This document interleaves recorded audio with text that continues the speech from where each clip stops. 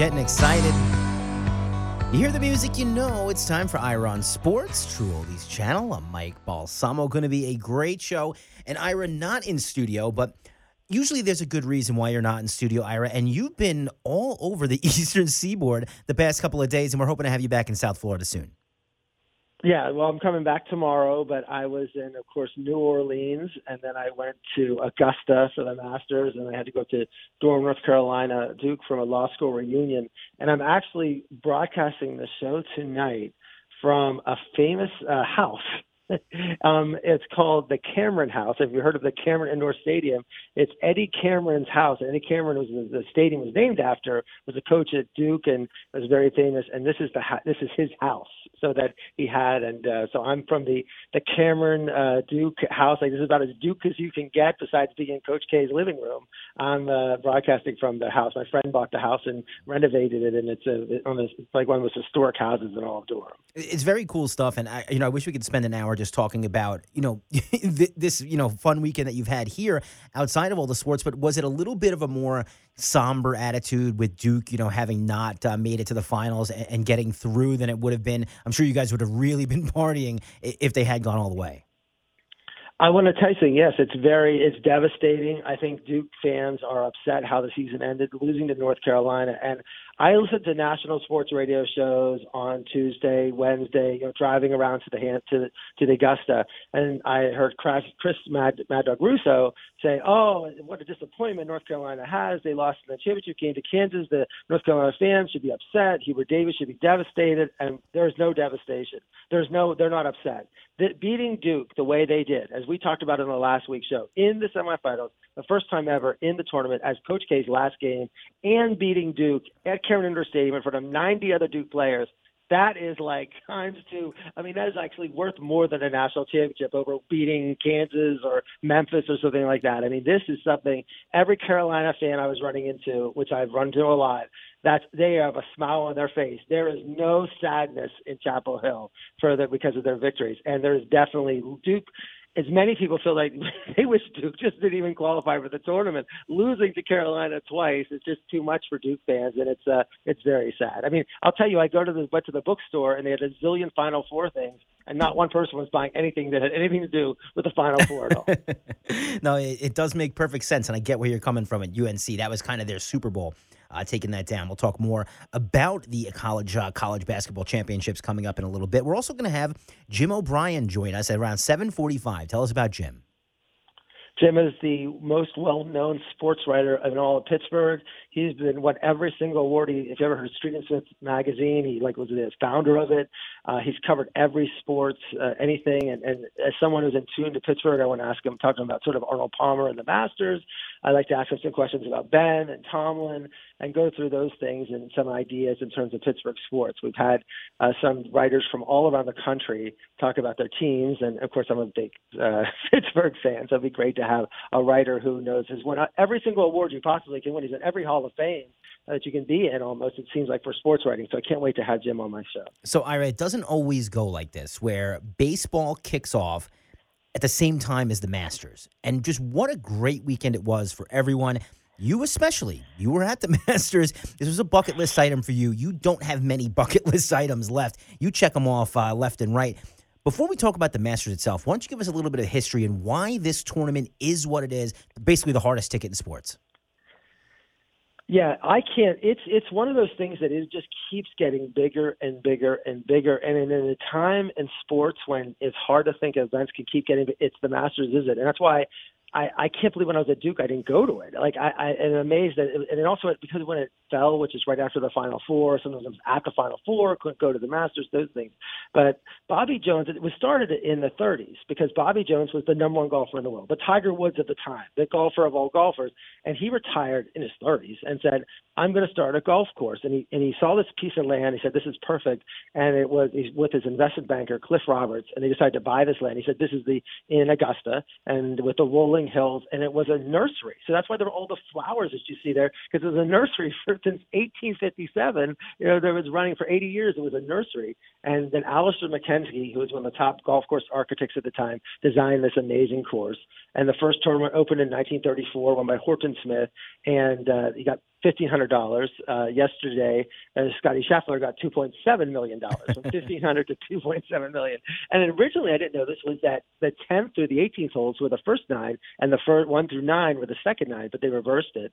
They didn't play from 43 to 45 for World War II, and cattle and turkey were raised on it. They started giving green jackets up until only 1949 that they gave the green jackets that you have, and you're only allowed to wear your green jacket off the course if you're a champion for 1 year. Then it has to stay. You can't wear it anywhere else. It has to stay there. There are some green jackets that are floating around before they put those rules in place, and they're very valuable. I think 2 have come up for auction, and the only reason they didn't sell it, the Masters was actually suing people trying to sell them because they said they have the right to it. So the Champions Dinner is famous in that they have, where the only way you get to that dinner, not a wife, not a girlfriend, not a kid, you have to be a champion. Only a Master champion is invited. I mean, that's about as special and exclusive club as you can get.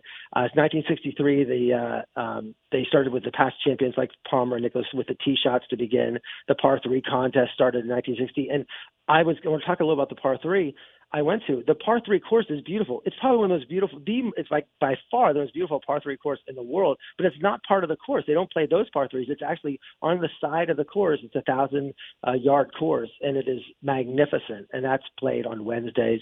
And up until 1983, you had to use the caddies that the Masters provided, and then they changed it. And you're noticeable because of the green jump, the white crumb suit, the Masters cap, the tennis shoes, and then for the par 3 contest, that's why the kids wear those little Masters caddy uniforms, and they're pretty cute with that.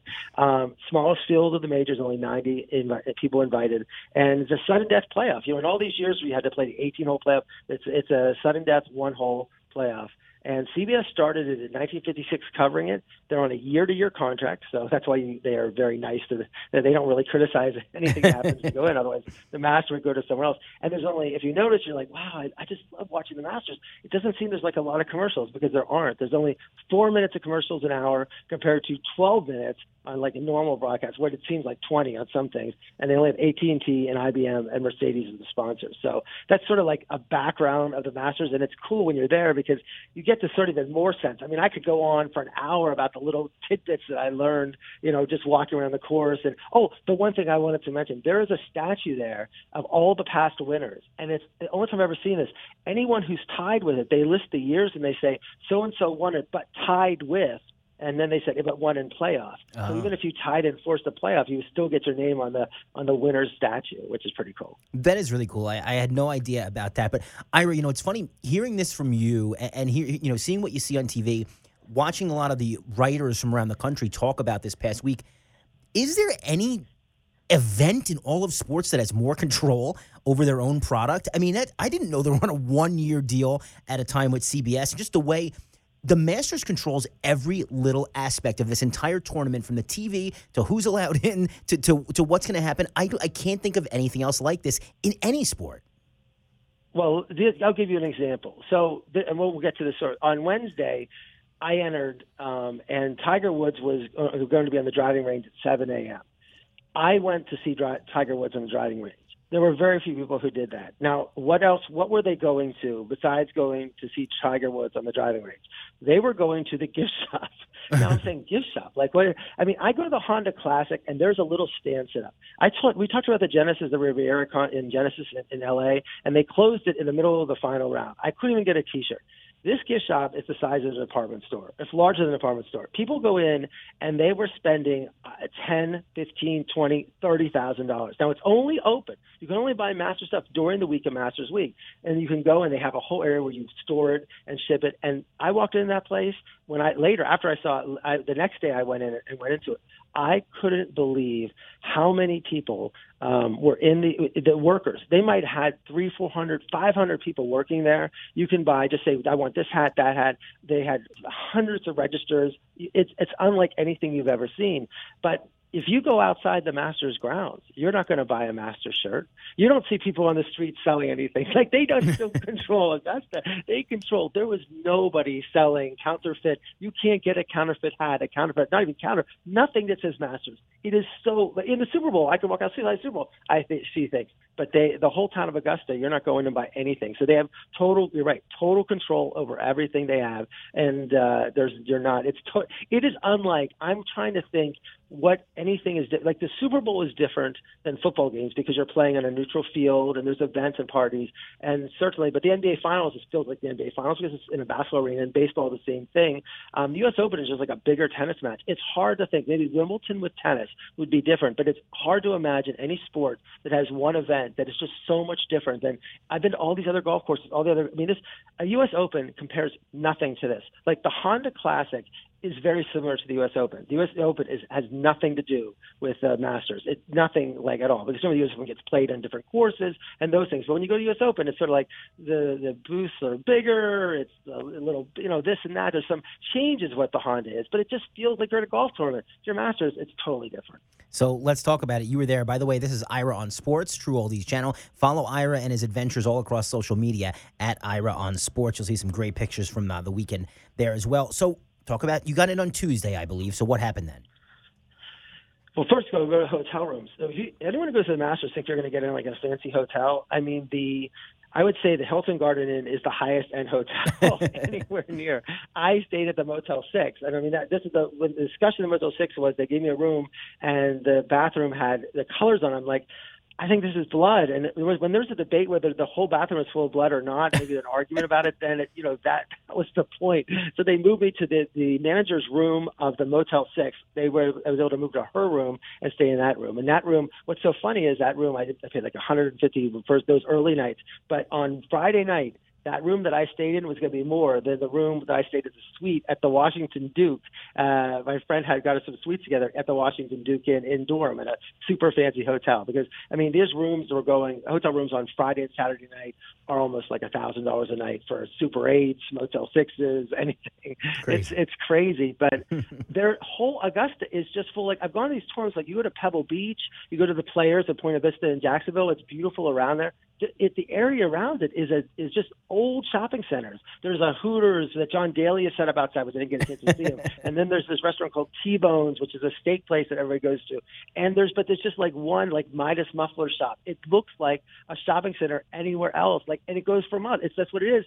And someone did tell me later that the Augusta Country Club, National Country Club, has been buying all of this land, and they're waiting for all the lease to expire, and then they're going to make it nicer all around the area. But for now, it looks terrible. I mean, it's really just a bunch of drugstores, car repair places, fast food restaurants, and you expect, I'm going to the most beautiful golf course and the beautiful setting in the world, and I'm entering from this. I knew what to expect, but it was actually shocking just to see how run-of-the-mill it was outside. I can visualize it. It's every small town in the South. That's what it looks like. And I mean, that's kind of where it is, but just the prestige once you pass through those gates is unrivaled. So let's talk about, go ahead.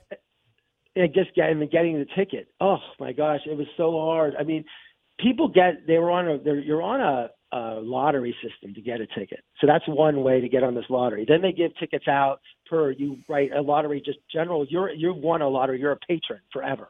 And then you have to be on a list. That's a special list. You're the most important person in the world if you get on that list. And then you have every year they give out Tuesday tickets or Thursday tickets or Friday tickets, and you write and apply for that. And so those people get tickets. And then there's people like me who just go there and want to buy a ticket, and the prices are through the absolute roof. You can't imagine it. I mean, it is 10, 20 times more than going to a U.S. Open at Pebble Beach or anywhere else. It's just so expensive. And there's so few of those tickets. And then if you get a ticket, it's more like there's nothing electronic. Now, that's the other major thing. There's no cell phones at all. Like, not on the practice rounds. You can't bring your cell phone Monday, Tuesday, Wednesday. Like, it's not go through security, not leave it somewhere, not let's sneak it in. Like, if you bring your cell phone, you're done. Like, they're finished. They'll put your picture on the wall, and you're never going to be allowed in the Masters ever again the rest of your life. Like, it is that bad. So they remind you a million times, like, no cell phones. You don't even want to challenge it because you're nervous about that. So, but that was and so you have this placard or special plastic ticket, and then I bought one for Thursday and had to return it. If I didn't return it, they would chase me down to try to find it because it's good for 4 days. So that was why. And you had to go to these people that sell it. Like, I had to go to T-Bones at the bar, meet a guy at the corner. Like, it was crazy how to get these tickets. But I mean, but you're not going on Ticketmaster, you're not going on StubHub, and you're not just buying an electronic ticket because you can't even take Uber there because you don't have your phone to order the Uber. So that's the other thing. Crazy how it worked out. You can't. I heard that they have cell phone areas on the course where it's like their own phone you can use. Exactly. They're not cell phones. They're landline phones. I took a picture of Crazy. them. I run stuff there, but it's actually I tried to use it, and I don't even know how. Like you have to have an AT&T credit card, but you don't. No one has it. Like you can't call collect. I mean, I don't know how people were able to call out, but yeah, they have phones on the course that you can use that you can try to use. But sort of that, I don't know how. There's different areas, but no, you better not. That was the one rule. If there's one rule in life, I mean, but I don't know how long they're going to keep doing this because you have to pay with your credit card. You can't pay with cash. They don't take cash. But if people have to pay on their phone, then if they don't have credit cards in the future, I don't know how. Maybe they'll someday you'll have to have, but they are so strict on that. It is very, very like when I saw Justin Thomas, like he pulled out a cell phone, I'm like everyone, someone joked. He goes, Justin, can I use your phone? Can I use your phone? That's too much. So, So Wednesday was your first day in there because you wanted to get in for the practice round, and we love practice rounds, and I'm sure you enjoyed this.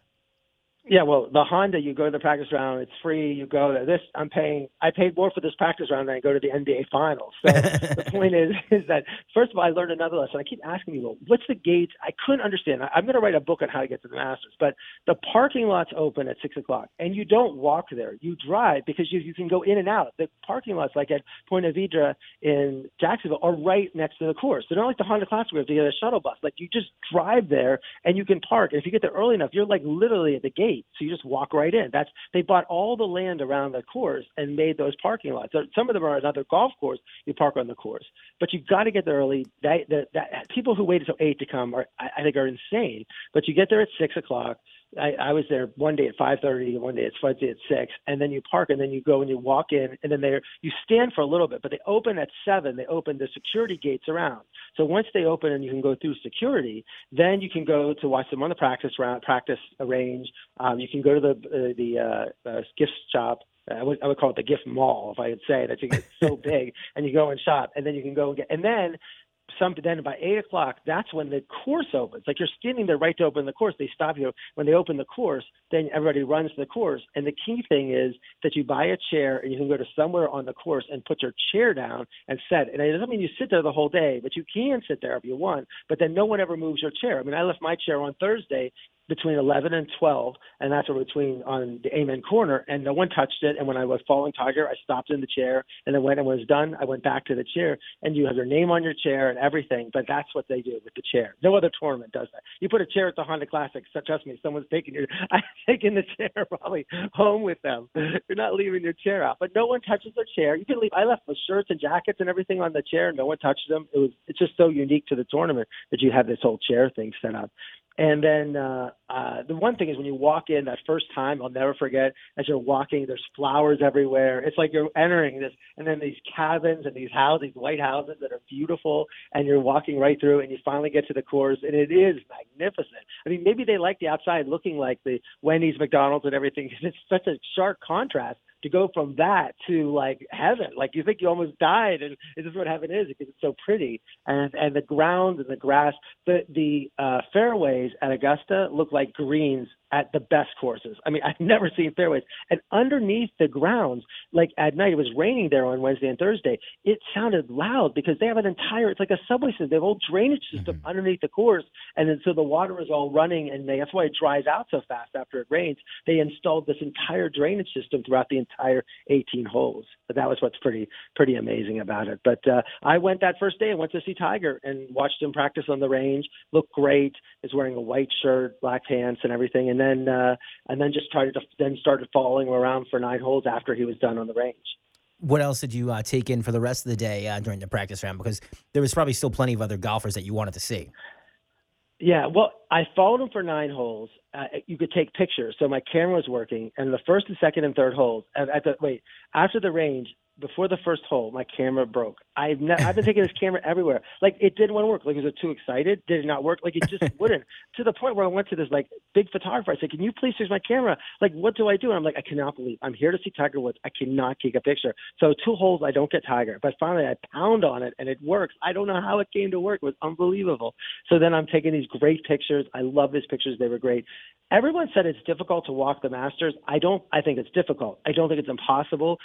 Even on Thursday, I made some mistakes, which I could do on the Honda or the Genesis if you go down the wrong side of the hole. But it is walkable. The thing that the Masters does is that they have in the center of the course is an area where people can walk that is not part of the course, which is pretty cool. It helps you go to the different sides. And also the crosswalks. They have tons of crosswalks. And anyone knows the Honda or any other course, there's a couple, but there's more of that there. And when I go to the U.S. Open, it's sometimes hard to get across. I never felt like I felt like I made mistakes where I couldn't get to where I won. Like on 10 to 11, I walked down the right side, not the left, and I was stuck, and I had to then almost re-walk the thing in. But if I went down the 11th side on the left side, I would have made it. So I saw where I made errors in my walking, but if I knew what I was doing, I don't think I could have walked. I saw Tiger 71 shots on Thursday. I might have seen him hit 65 of them, whether I was up close to him or from a little farther away across the water or something. But I literally hit him. I saw him hit all of those balls. So I actually like that in terms of – now it's hard. There's no stands. So you can't – sometimes you get confused on where the tee box is. They don't have big signs like in the Honda. Oh, that's 12, that's 13, that's whatever. It's hard to find with people around. But because they only have right where the tee box is, there's a hole number. But where the greens are, there's no hole. So you're trying to figure out, like, where is this? Where does this hole go? How to lay it out. But after a couple more rounds, I think I'll be pretty good at the Masters. But I went back then to watch Spieth putt. So Jordan Spieth was on the putting green. I watched him putt a little bit, and then it rained, and they had evacuated the whole course. Everybody had to leave the course, but luckily I had my car right there. But it didn't really start to rain, so they let you back in quickly. And then I went and saw a couple other people really fast, but then the par 3 contest started at 1 and not 3. And I went to the 9th hole of the par 3, right where they were teeing off, the ones that's on TV over the water. And I got amazing views of the Sungjae Im came by with his father. His father's older, and he hit the closest to the pin, almost the hole in one. A lot of the other golfers brought their kids. Gary Woodland had like 4 kids. Billy Horschel had like a bunch of kids. They're all trying to hit. Some of the golfers brought their wives. Scotty Scheffler brought his wife, you saw on TV, and she hit the ball on the 9th. So it's pretty good. It's called a competition. No one really cares who wins. It's just a fun thing to have out with your family. And it's such a small area, but there's ways to see everything. So there's like, it's almost like a stand to watch. That's really cool. So the par 3 contest was a great way to get good pictures. It was fun to watch, fun to see the players interact and joke around, but I like that a lot. It's Ira on Sports, True Oldies channel. Mike Balsamo here as well. You can see these pictures all across social media at Ira on Sports. Legendary Pittsburgh sports writer Jim O'Brien joins us at 7:45. So, Ira, I don't know if people forget, but every year when the Masters comes around, social media blows up with people sharing the prices of the food because they haven't changed it. I mean, everything's ridiculously affordable compared to sports. So did you happen to have a pimento cheese sandwich? Yeah, that was like $2. Like the food is the concern I have is they don't have a lot of. I went hungry the first couple of days because like you're too busy walking around and it's not like the stands where you can stop and get to eat. But if you have a chance to eat, yeah, the food costs nothing. I mean, trust me, the gifts, the hats are only $28. Like the stuff at the gift store is not expensive. It's just that people buy so much of it they don't really care. Like they were buying the gnomes were the big popular thing, the Christmas gnomes of the Masters. People would go and buy one, stand in line, buy it again. I mean, literally, I met people for Wednesday's round that paid money for their ticket, got their ticket, and literally just went to the gift shop and just bought it. That is the crazy thing. And then ran out to their car. Like, they're driving this car. Their car probably cost $25,000. They spent $20,000 in gifts for the $25,000. Like, maybe get a better car, not sure. It was unbelievable. Like, the gift thing is crazy. When you see grown men, like, running around with gnomes and pushing each other around for these gnomes, it's just nuts. That was the gift for this one. But no, the food is cheap. It's great. And the people, and I want to emphasize again, I've never seen customer service like at the Masters. Everyone who works there is nice. Everyone is friendly. I've said about 1,000 people times, people say, have fun at the Masters, enjoy the Masters, have fun at the Masters, enjoy it, da, da, da. Like they are like, you're at like somehow, like, what are you guys? Did you guys ever be mean? Like, when are you ever going to be mean? It's like joking. Like, can you tell me the one mean Masters employee? Like no one, everyone from all ages was super nice. I don't know how they train these people to do this, but it's like I was back in dorm and I went to a restaurant and then I was like asked for something and the person said, well, you need a menu for that. I'm like, oh, I forgot. I'm not the Masters anymore. Like, I'm not going to get that type of customer service. But wow, it is just shocking how friendly and nice everybody at the Masters was. Let's move on to Thursday, Ira. This was the first day of real golf and they kicked it off great. I was really happy with Thursday through Sunday.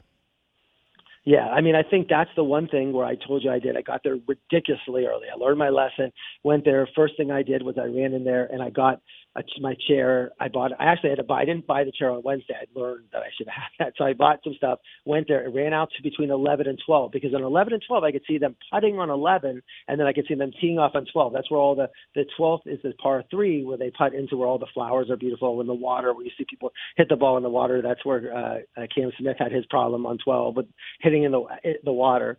So that's where I put my chair, and I was like the fourth row, so I had a really good seat because I got there early. But then I went back and just went, and the funnest thing was on the driving range. So I get there early, and it was delayed a little bit. So you're sitting there, and unlike I've gone to driving ranges everywhere, it's like you're fighting to get in, and the Honda, but they have these stands, and the stands go up, and you're overlooked. It's not that far away, and then each of the golfers comes out of the little hut that they're in or this house, but they all come the same way. Sometimes you go to driving ranges, they're entering from this side or that side. They all come from the house, and as they walk down, it was like the Academy Awards. Oh, there's Bryson DeChambeau, there's Justin Thomas, there's whatever. He's waving to the crowd, like everyone who comes out, Cam Smith waving to the crowd. It's like that thing was like everyone gets an ovation. It was so cool. They didn't make the announcement of the name, but just when they walked out, and of course when Tiger walked out, everyone went crazy. Everyone was watching him, and Bryson and Tiger were hitting balls right next to each other, and Scotty Scheffler. So it was Scheffler, Tiger, and Bryson, and of course everybody's watching Tiger, not Bryson. But it was exciting to see that in terms of that whole thing, and then just to go follow Tiger. He was playing with Joaquin Niemann, who I followed with the Genesis, and Louis Oosthuizen. Remember, no cell phones, no cameras. I had some great shots. I'm like, this would be such a good picture. Couldn't get it. First 5 holes, Tiger was even par. Like he walked. People kept asking me how he's walking. I said, he's always had sort of a limp a little bit when he walked. I felt this is my overall thing about Tiger in the leg.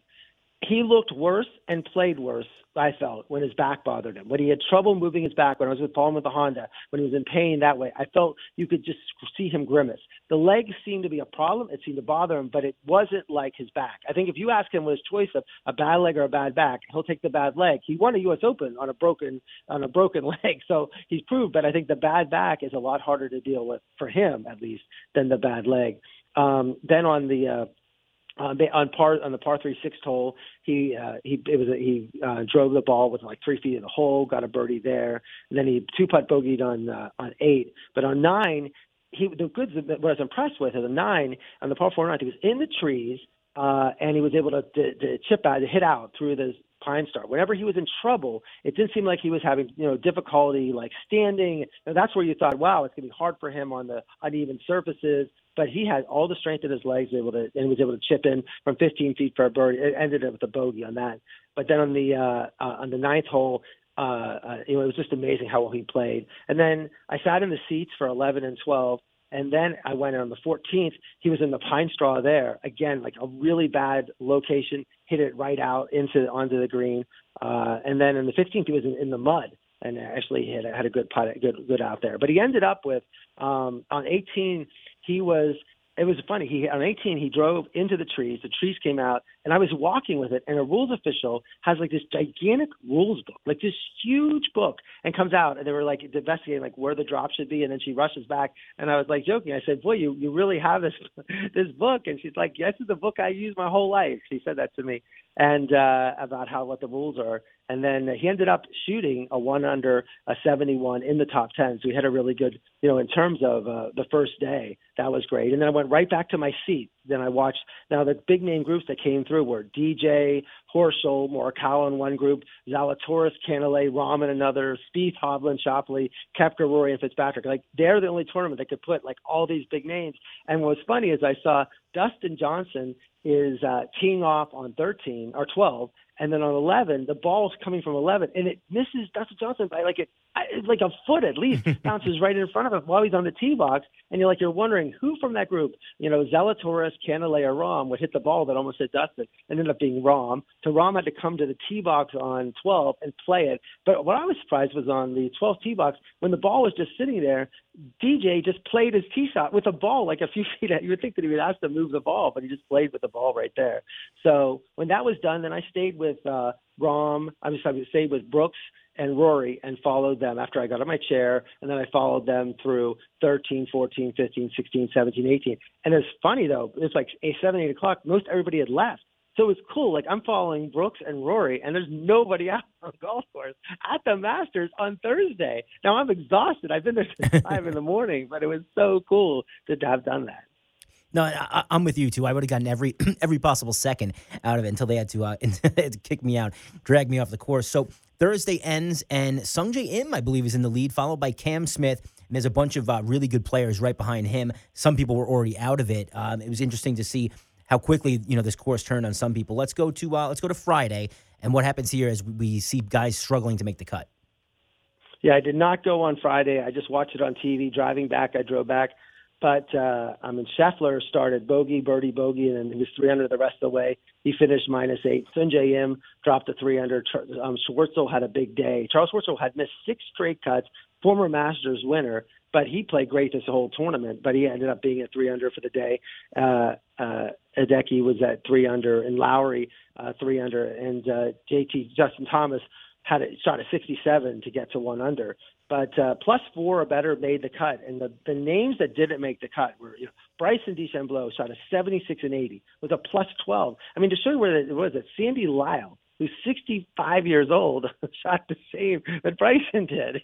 You would think that, Bryson was former number 1 in the world, and it was just a favorite 2 years ago to win this tournament. Gary Woodland, who we both liked going into it, he didn't play well. Shot a 75 and 77 with a +8.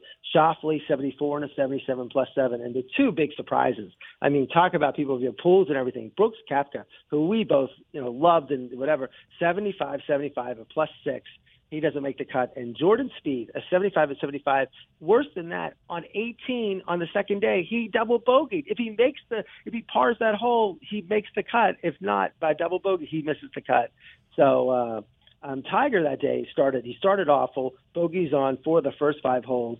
Then he had a perfect chip on 5, 8th for a birdie. And after bogeying 11 and 12, on the approach on 13, which is Rays Creek, was almost in the water, stopped short, was able then to get it up and get a par there. And birdied that hole. If it not, he probably would have missed the cut. Like that, the fact that the ball just stopped going in the creek, then he was able to get a birdie on that hole. He birdies on 14 and 15 and 16, almost had birdies on those holes. But he shot a 74. It was +2 for the round, but he was 1 over for the tournament. And really, besides Scheffler, he's still in the mix. He's still there. It was his 22nd straight cut. So if you're following Tiger, you're like, wow. I mean, that's impressive. I mean, the question is, could Tiger even make the cut? If you look at his first 2 rounds, you're like, amazing performance. Because even though Saturday and Friday the weather got colder, it was windier, and he shot that 74, but that 74 was almost more impressive than the 71 he shot the day before. So, it's interesting talking about, Bryson not making the cut. It goes to show you, though, Hideki Matsuyama, the reigning champ, he withdrew the prior week due to a neck injury. Bryson, apparently his doctors told him, do not play. You are not physically able to play. You're going to hurt yourself worse. He went out and played anyways. That's how important the Masters is, I guess, Ira. He probably wasn't even expecting to win, but he had to appear, had to give it his all, may have, set himself back a few months in recovery, but this tournament is just that big. Well, that you saw Paul Casey entered and then pulled out the last minute, but then you also saw Louis Oosthuizen on Friday was in Tiger's group, and on Thursday when I walked with him, I say that, but on Thursday when I walked with him, they said, "Will the Tiger sit down?" He never sat down. Louis almost every time when they got to a chair on the tee boxes or whenever chance he could, he would sit down, and then he withdrew because of his back having a bad back. So that was what I noticed was that in fact that Louis was like something had to bother him or he was tired. But I was thinking, well, Tiger doesn't want to sit down because if you're stiff, you sit down, it's hard to move and those things. But Tiger, I felt Tiger walk great. I mean, I know he was limping, but he didn't seem like he was slowing down, wasn't whatever. And I also, when I was so close to him when he hit the ball, rarely did I see a grimace. Like when he hit with his back, I noticed that grimacing, the pain, like that. I just felt like, he was mad if he hit a bad shot. He wasn't mad because he was hurting. So he did say that he didn't feel he was in pain, that his mobility is what's hurt, that his rods in his legs and everything like that. So I think going forward, that's a great sign. I mean, remember, he did not play the Genesis last year. He hasn't played in 15 months because of his back. First his injury, but he wasn't playing a year ago or 15 months ago because of his back problems. That's why he didn't play the Genesis at that tournament. And there was a question whether he could play the Masters because of his back. He has the car accident. Somehow his back now is doing better, much, much better. And I think if his back hadn't improved, he would never have been able to be out there. Let's go to Saturday. It's moving day, and man, Scotty Scheffler, he was moving. Yeah, and it was cold and windy. I wasn't there for that, but I mean, I could see even on Thursday when it got cold. I mean, it's a weird course. I was on 11 and 12, didn't feel any wind. I go up to 18, my hat is blowing off my head. I mean, you could be at different areas of the course, and because it's with the hills and everything, there's some holes that there's just no wind, and there's some holes that it's like 30 miles an hour. There was a point on Saturday where Scotty Scheffler was 6 holes up, I think after 8 holes, running away with the tournament. But then he started to have some trouble. Cam Smith played well, and then on 18, he led by 4, hit the ball in the woods. If he didn't find the ball, he had to go back. I mean, that could have been a disaster. Yeah. But luckily for him, they found the ball. He only dropped 1 stroke. So he goes into Sunday he shot with a 9 under. Cam Smith was at 6. Im was at 4. Lowry and Schwartz at 2. But it was really, you felt it was more between a 2-horse race between Scheffler and Smith at 9 and 6. I didn't really know if Im at 4 under could come back, but maybe at least a chance. But I think that's sort of what on Saturday with the bad weather. Tiger, it was, of course, sort of painful to watch this. I mean, he hit the ball like he did Thursday and Friday. It was the putting. He had 4 3-putts, 2 other times of putts that count as 3-putts, and then he had a 4 putt. And it was 3 putts on 9 and 11 for bogeys. He had birdie. The thing was, he had birdies on 12 and 13, where he was like +3. So he was sort of like in the mix. But then he dropped 4 shots in the final 4 holes. He had a bogey on 16, bogey on 17, and a double on 18, mostly because of missing like really easy putts. And I think it was just at that point it was cold. It's windy. He's tired. Hasn't played in 15 months.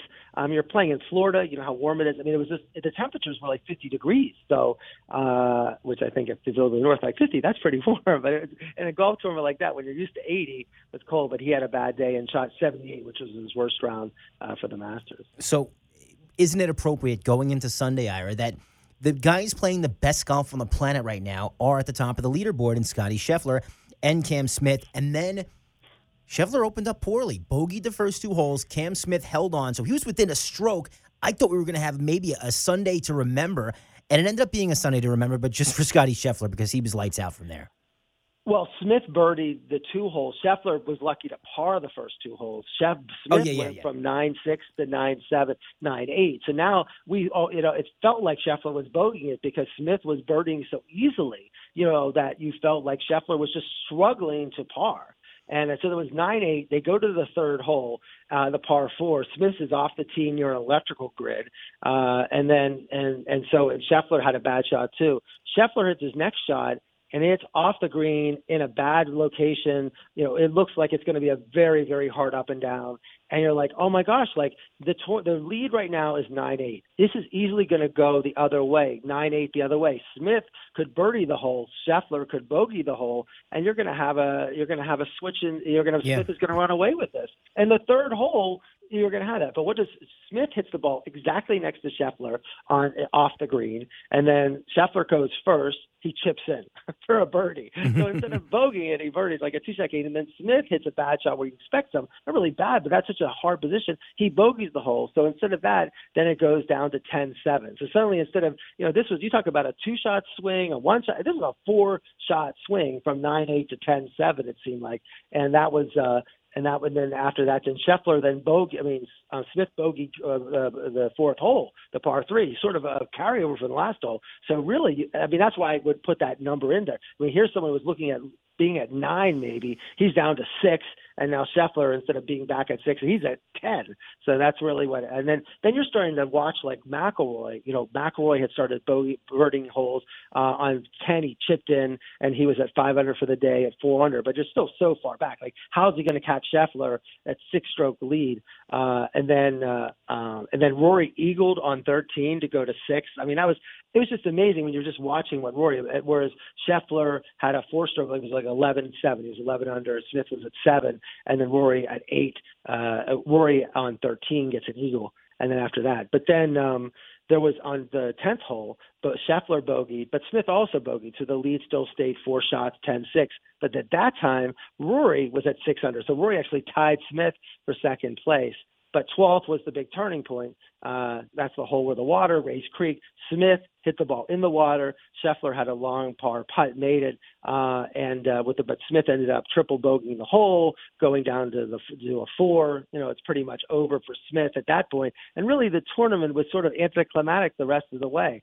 Scheffler on the 13th hole had a par, and then at that point, Rory and Morikawa both were on 18. They chip out of the stand on these amazing shots to go to 7. Rory went to 7, but still Scheffler had that lead. And I guess that was what you were saying. Scheffler just didn't collapse. We've seen collapses before, but he birdied 14 to go to 11. He birdied 15 to go to 12, and by then it was pretty much over and just coasted in to 18. The only ones who get upset were he was putting with 12 and 7, so his lead was a 5-stroke lead on 18. He's putting 3-4 foot putt. He missed. Had he needed 7 putts from that difference to win the tournament, but he misses his first 2 putts. And people who had bet the leader would win by 4 or more, they ended up losing the bet because he ended up leading by 3. That was really weird at the end. How he you're also wondering if this is a Happy Gilmore moment, where he just keeps putting and putting. That would be the greatest sports moment. A horrendous moment of all time if he couldn't get the putt in from 3 feet away. So let's talk a little bit about Scottie Scheffler and this run he's been on for, say, 3 months now is just an absolute tear. And I don't know how much you can blame the caddy or, praise the caddy, but his new caddy's Ted Scott, who is also Bubba Watson's caddy, when he won Augusta, this caddy now has earned him more money in, I think, 4 months than he had in leading up to this. Absolutely fantastic run that he's been on. It's actually 45 days. It's unbelievable. It's amazing to think that in the time that Tom Brady was retired between the Super Bowl and when he came out, Scheffler has now won 4 tournaments, including the Masters. It's insane that he's won this many tournaments.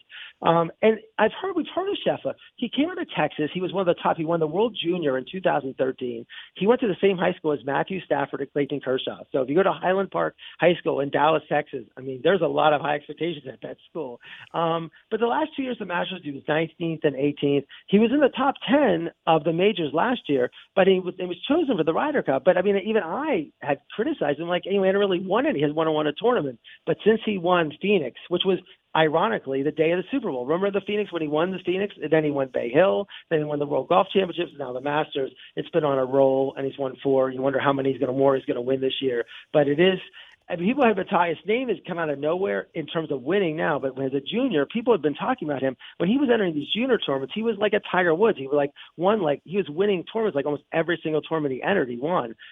So people knew about Scheffler's name, but it was just they're waiting whether he was just going to peak as a junior player and not be able to translate on the Pro Tour, and he certainly has. This is Ira on Sports, True Oldies Channel. I'm Mike Balsamo. Just about 5 minutes from legendary Pittsburgh sports writer Jim O'Brien joining us here on Ira on Sports. So Ira, it kind of took a backstage to the Masters, but you were at the NCAA championship game. You were there for the entire weekend, and it proved to be, obviously Duke didn't get the results we wanted, but it ended up being a good tournament, and we have some new champions here in Kansas. Well, it was a great game. We did the show right before the game last time. I ended up getting a phenomenal seat in the 11th row, right in behind the North Carolina bench, even though there was a guy who sat in the 5th row who I think was 7 feet tall. Every time he was the one who was always wanting to stand up during the game. His goal was, I'm going to stand up. You don't need to stand. You're 7 feet tall. Just sit. You can see everything. And that sort of met. But it was a great seat, absolutely amazing. And to be able to watch this was a huge win for Kansas, of course, to win the national championship. They had been, this was fourth semifinal for Bill Self, but his second title. And they had all these allegations, which were probably true to some of them in terms of recruiting violations and all those things that Self had to deal with. And in fact, when Mark Emmert gave him the trophy, he goes, "I like to award this trophy to Kansas City, not the University of Kansas," not even knowing the name of the school. So, but during the game, look, Kansas jumped out 9-3. People watched the game. Carolina went on 6 straight points, built up a 16-point lead. I think what helped Kansas a lot was at halftime. It was super extra long. It was almost 25 minutes. They came out and they decided to force R.J. Davis. They forced Caleb Love. And I'll tell you what, Carolina, they just fed in. It was almost like a rope-a-dope strategy because they started to run, and they're not a deep team. And Kansas just tired themselves out. And that lead went from 6-15 all the way down. There was a point where it went down to 10, but it went down. It got close with 13-11. McCormick for Kansas cut it to a 3-point game. So the lead just evaporated. It wasn't like one of those things where they chip away. It was a situation where for 4 minutes, Carolina didn't even score. They went these periods where they were they were shooting. I mean, it wasn't they were holding the ball. It was just up and down, fast paced. Caldwell was out of control. R.J. Davis was out of control. They were taking bad shots.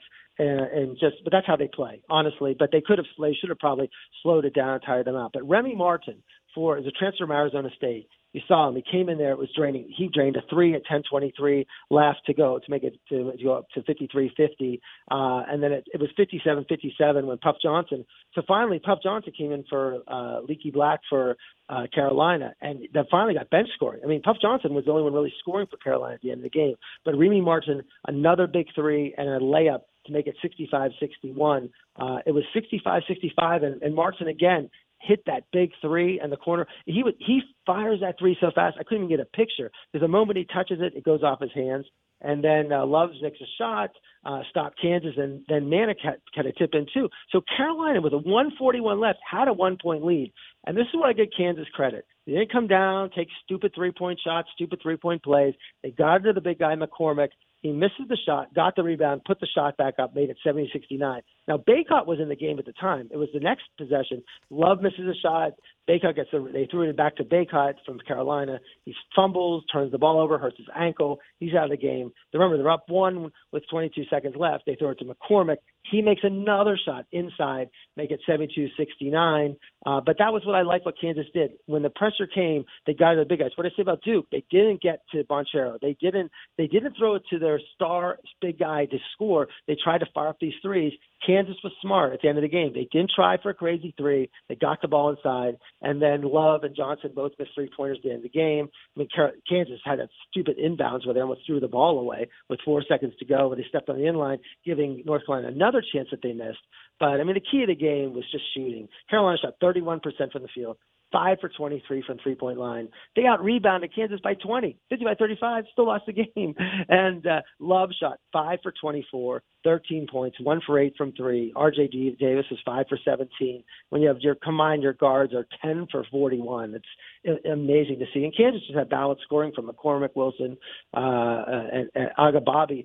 I'll tell you what, I'm arguing about how they're giving how you not give McCormick the MVP of the game. He hit the 2 game-winning shots. He had 20-some points, 10 rebounds, both games in the Final Four. They give it to Agabagi, who only had like 12 points, shot 4 of 9 shooting. I don't understand. I mean, he's their better player, but it really was McCormick should have been the MVP, the most outstanding player, but they're not going to complain.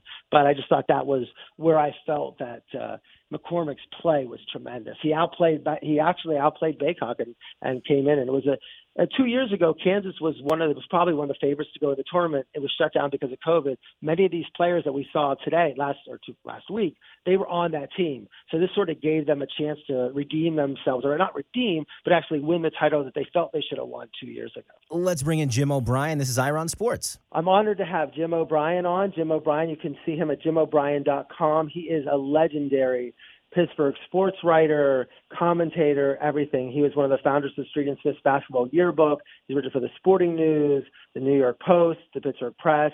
I've read everything that Jim's written over many years. His insights are amazing, and he has all these great books on Pittsburgh athletes. So, Jim, thank you so much for coming on Iron Sports.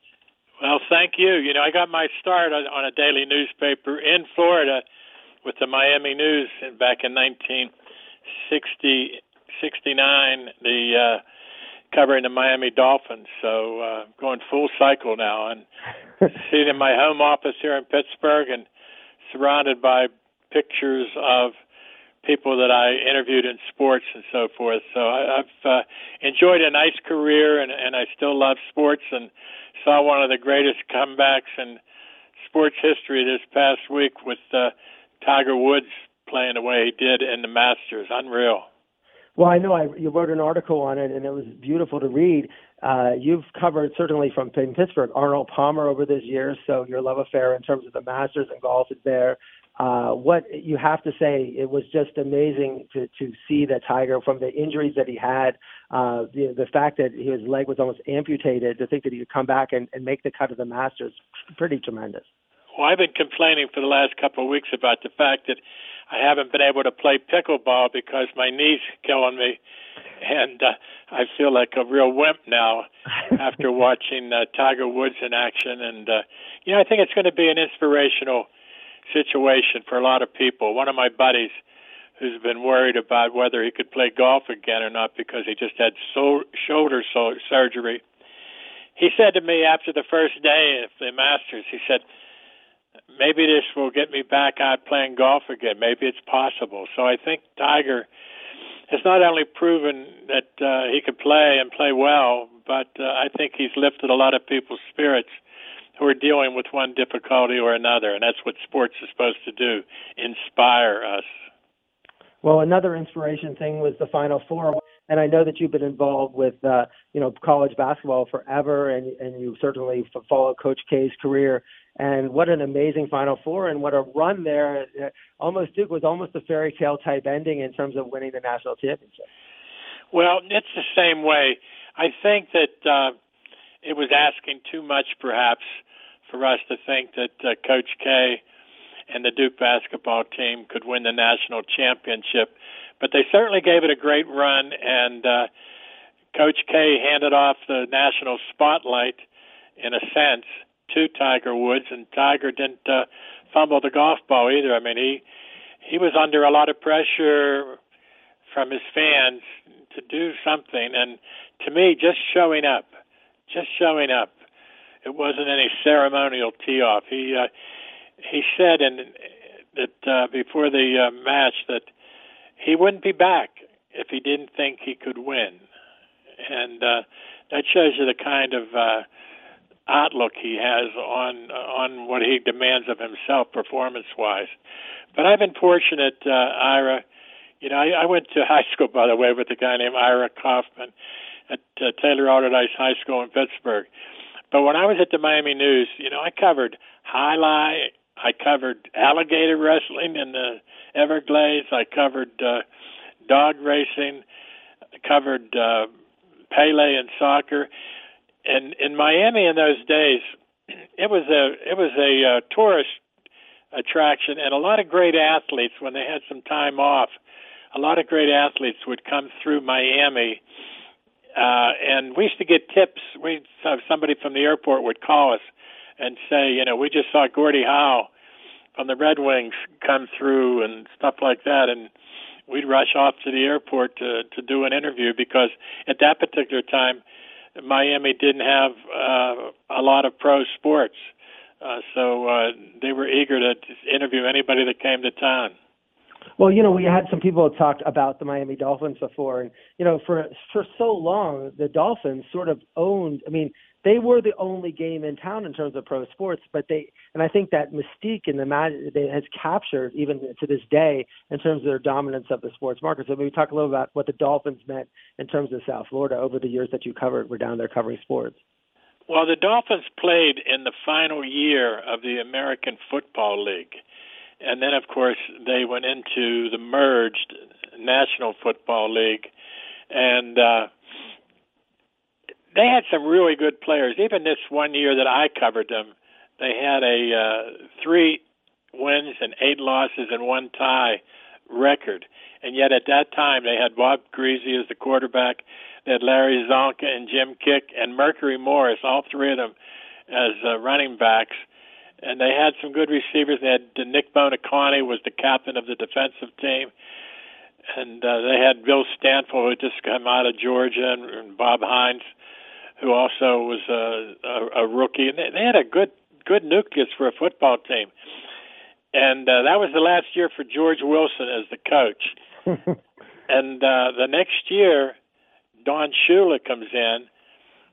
And Shula and Wilson had been colleagues earlier in their coaching careers. And I remember I was getting ready to go to New York. So at the first press conference for Don Shula, when he recognized that who I was at the time, he said to me, "You're the guy that got George Wilson fired." And I said, "And you're the guy who took his job while he still had it." Ooh. And it was like touche. And of course, I knew I was going to New York, so I wouldn't have to deal with that stare for the next few years. But he proved to be what they were missing, because they went from 3-8-1 to 10-4 the next year under Shula, and then 2 years later they had a perfect season. So Shula was the right guy. George Wilson might have been a player's coach, but George Wilson was a owner's coach because he brought them into having a great team. And then talk about another team in terms of more close in the Pittsburgh area, the Steelers. What's the legacy of Ben Roethlisberger? You've seen his whole career. You've been in Pittsburgh during the entire time. When we go back at Ben, how do you think he's going to remember in terms of in Pittsburgh sports history? Well, I think he was the franchise quarterback he was on there 18 years. And, they get knocked a lot because they didn't draft Danny Marino when they had an opportunity to do so. And we were reminded of that just this past week because when they didn't draft Marino, they ended up drafting Gabe Rivera, a nose tackle from Texas Tech. And the thing is that Rivera, in his rookie season, was killed in an automobile wreck. And we were just reminded of that this past week whenever Dwayne Haskins, who is going to be competing this year with about 3 other quarterbacks for the starting position on the Steelers, was killed in by being hit by a dump truck on a highway early in the morning. And I just learned a little while ago that they're going to have a ceremony to honor Dwayne Haskins this Saturday in Columbus. He had played for Ohio State prior to entering the NFL draft.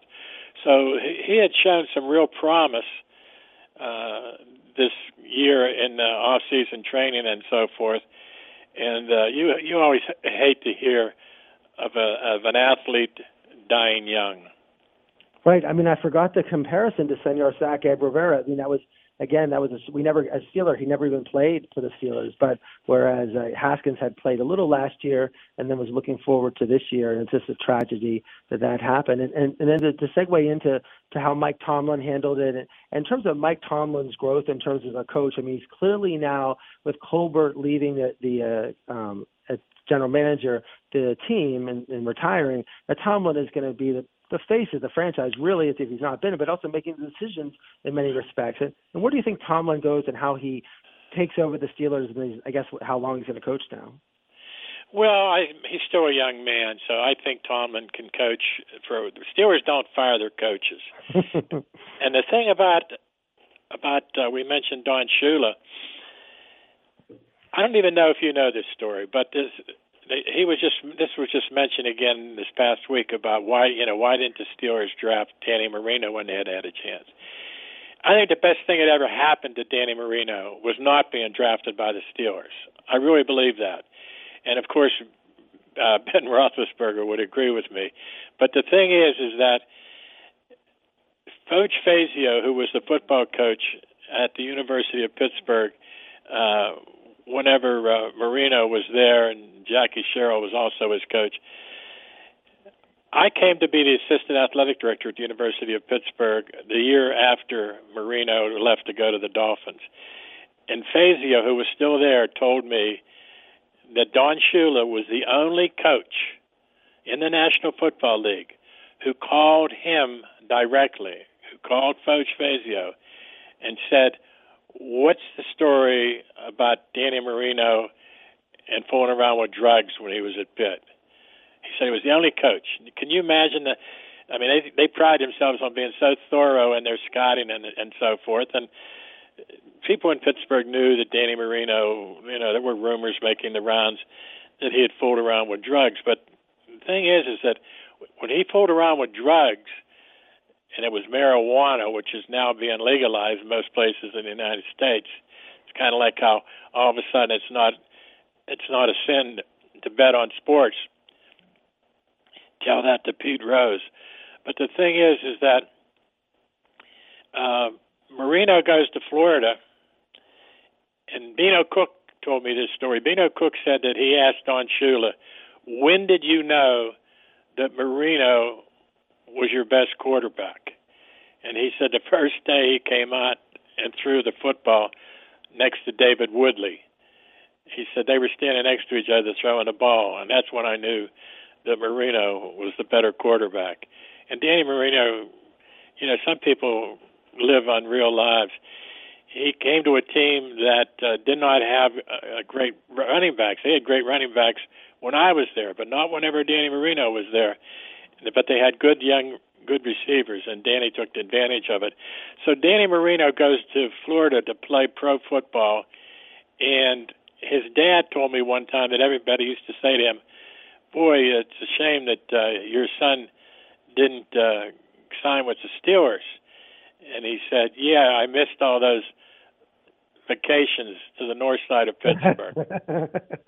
Well, Jim, thank you so much for coming on Ira on Sports. I appreciate it. Now, you have under JimO'Brien.com, we can get your books. And you just finished a book on the Steelers during the COVID years, which I read, which is amazing. All Pittsburgh sports during the COVID years, and also books on Franco Harris, Brocky Blair, everybody. It's an amazing set of books that you've written. Thank you, Jim. I really appreciate it. Thank you so much. And maybe we'll have you on later. We could delve into the Pirates, because I know we have to really figure out what we can do to turn around my baseball team there. But thanks again for coming on Ira on Sports. Well, thank you, and let's do it again. Great stuff there from Jim O'Brien. This is Ira on Sports, True Oldies Channel. So, Ira, the NBA playoffs are going to get started this week. We don't actually know the details, but play-in games start tomorrow. Yeah, we have the Nets playing the Cavs and the Hawks playing the Hornets in the East. Remember how it is. The Nets and the Cavs are the 7 or 8. The winner gets the 7 seed. The loser has to play the winner of the Hawks and Hornets game for the 8 seed. I think it's going to be the Nets and Hawks. I think the Hawks are going to beat the Hornets, and then Atlanta's then going to play the Nets. Atlanta will be the 8 seed. The Nets will be the 7 seed. And then the West, I think it'll be, in terms of the Lakers, of course, didn't make the playoffs. Their coach got fired today. Minnesota plays the Clippers, and New Orleans plays the Spurs. I think Minnesota wins that game against Clippers. I think New Orleans wins, so like in the East, beats the Clippers. It'll be Minnesota in the 7th seed and New Orleans in the 8th seed. So, Ira, baseball started over the weekend. So we're about 4 minutes into the season total, and we're kind of seeing what we expected. The teams we thought we were going to be winning are winning, and teams that we thought would be losing are losing. Yeah, I think it was some interesting stories. Is that the Orioles are terrible. The Tampa Bay Rays played them. It was 15 runs to 4. Everyone at Classic. Wander Franco, the good young player for the Rays, was just 21 years old, was 6 for 11. But the fact is, the Orioles are a team that, if you're playing the Orioles and you can't beat them every series, we're not talking 2 games that really sweep them, then it's a defeat. But it's exciting. There's some players like Scherzer had his first start for the Mets, 6 innings and gave up 3 runs. And then some players have been out with injuries all last year. Noah Syndergaard and Justin Verlander pitched on Saturday night, and they for Houston and the Angels, and they both pitched great. They were 1-0 game. So got some good young pitching right there. And the other thing to find is like a Bobby Witt. We're talking about all these players used to have service time manipulation. You didn't see them come up until May. Chris Bryant for the Cubs is the most notorious, where they brought the best player in amateur baseball up and later. Now all the good players are up here playing. No one's waiting to May to bring them up to save them time because of the way the new contract. So that's a good aspect of it in terms of how they did the collective bargaining agreement. And Ira, what's going on in auto racing? Just really with this quick is that Charles Leclerc from the Ferrari won in Australia, and that's a huge win in terms of for Leclerc, and the Ferrari's dominating. Verstappen was knocked out with car trouble. Hamilton finished 4th in the race. But this is the next in April 24th. They're playing in Italy, and then May 8th is Miami. I'm going to try to get some really good guests on for this. This thing in Miami, I'm telling you, is going to come up. Everyone's going to talk about Formula One. This is huge. The first race for Formula One in Miami, and very, very big time. And in NASCAR, William Byron won in Martinsville, and next week is the fun race they have due in Bristol on the dirt. And Ira, where are you heading this week? Nothing. I don't think anyway. I think that this week will be actually. I think next weekend I would do the Heat. If the Heat, we haven't had this time when the Heat's first game is, but I'd probably go next weekend to the Heat's first game. So I think that's what it would be. We don't know who they're going to play, and hopefully they don't have to play the Nets. But that would be what I would have to see is the Heat's first game. We are out of time. Thanks so much to Jim O'Brien. He's Ira. I'm Mike. Let's talk next Monday night. It's Ira on Sports.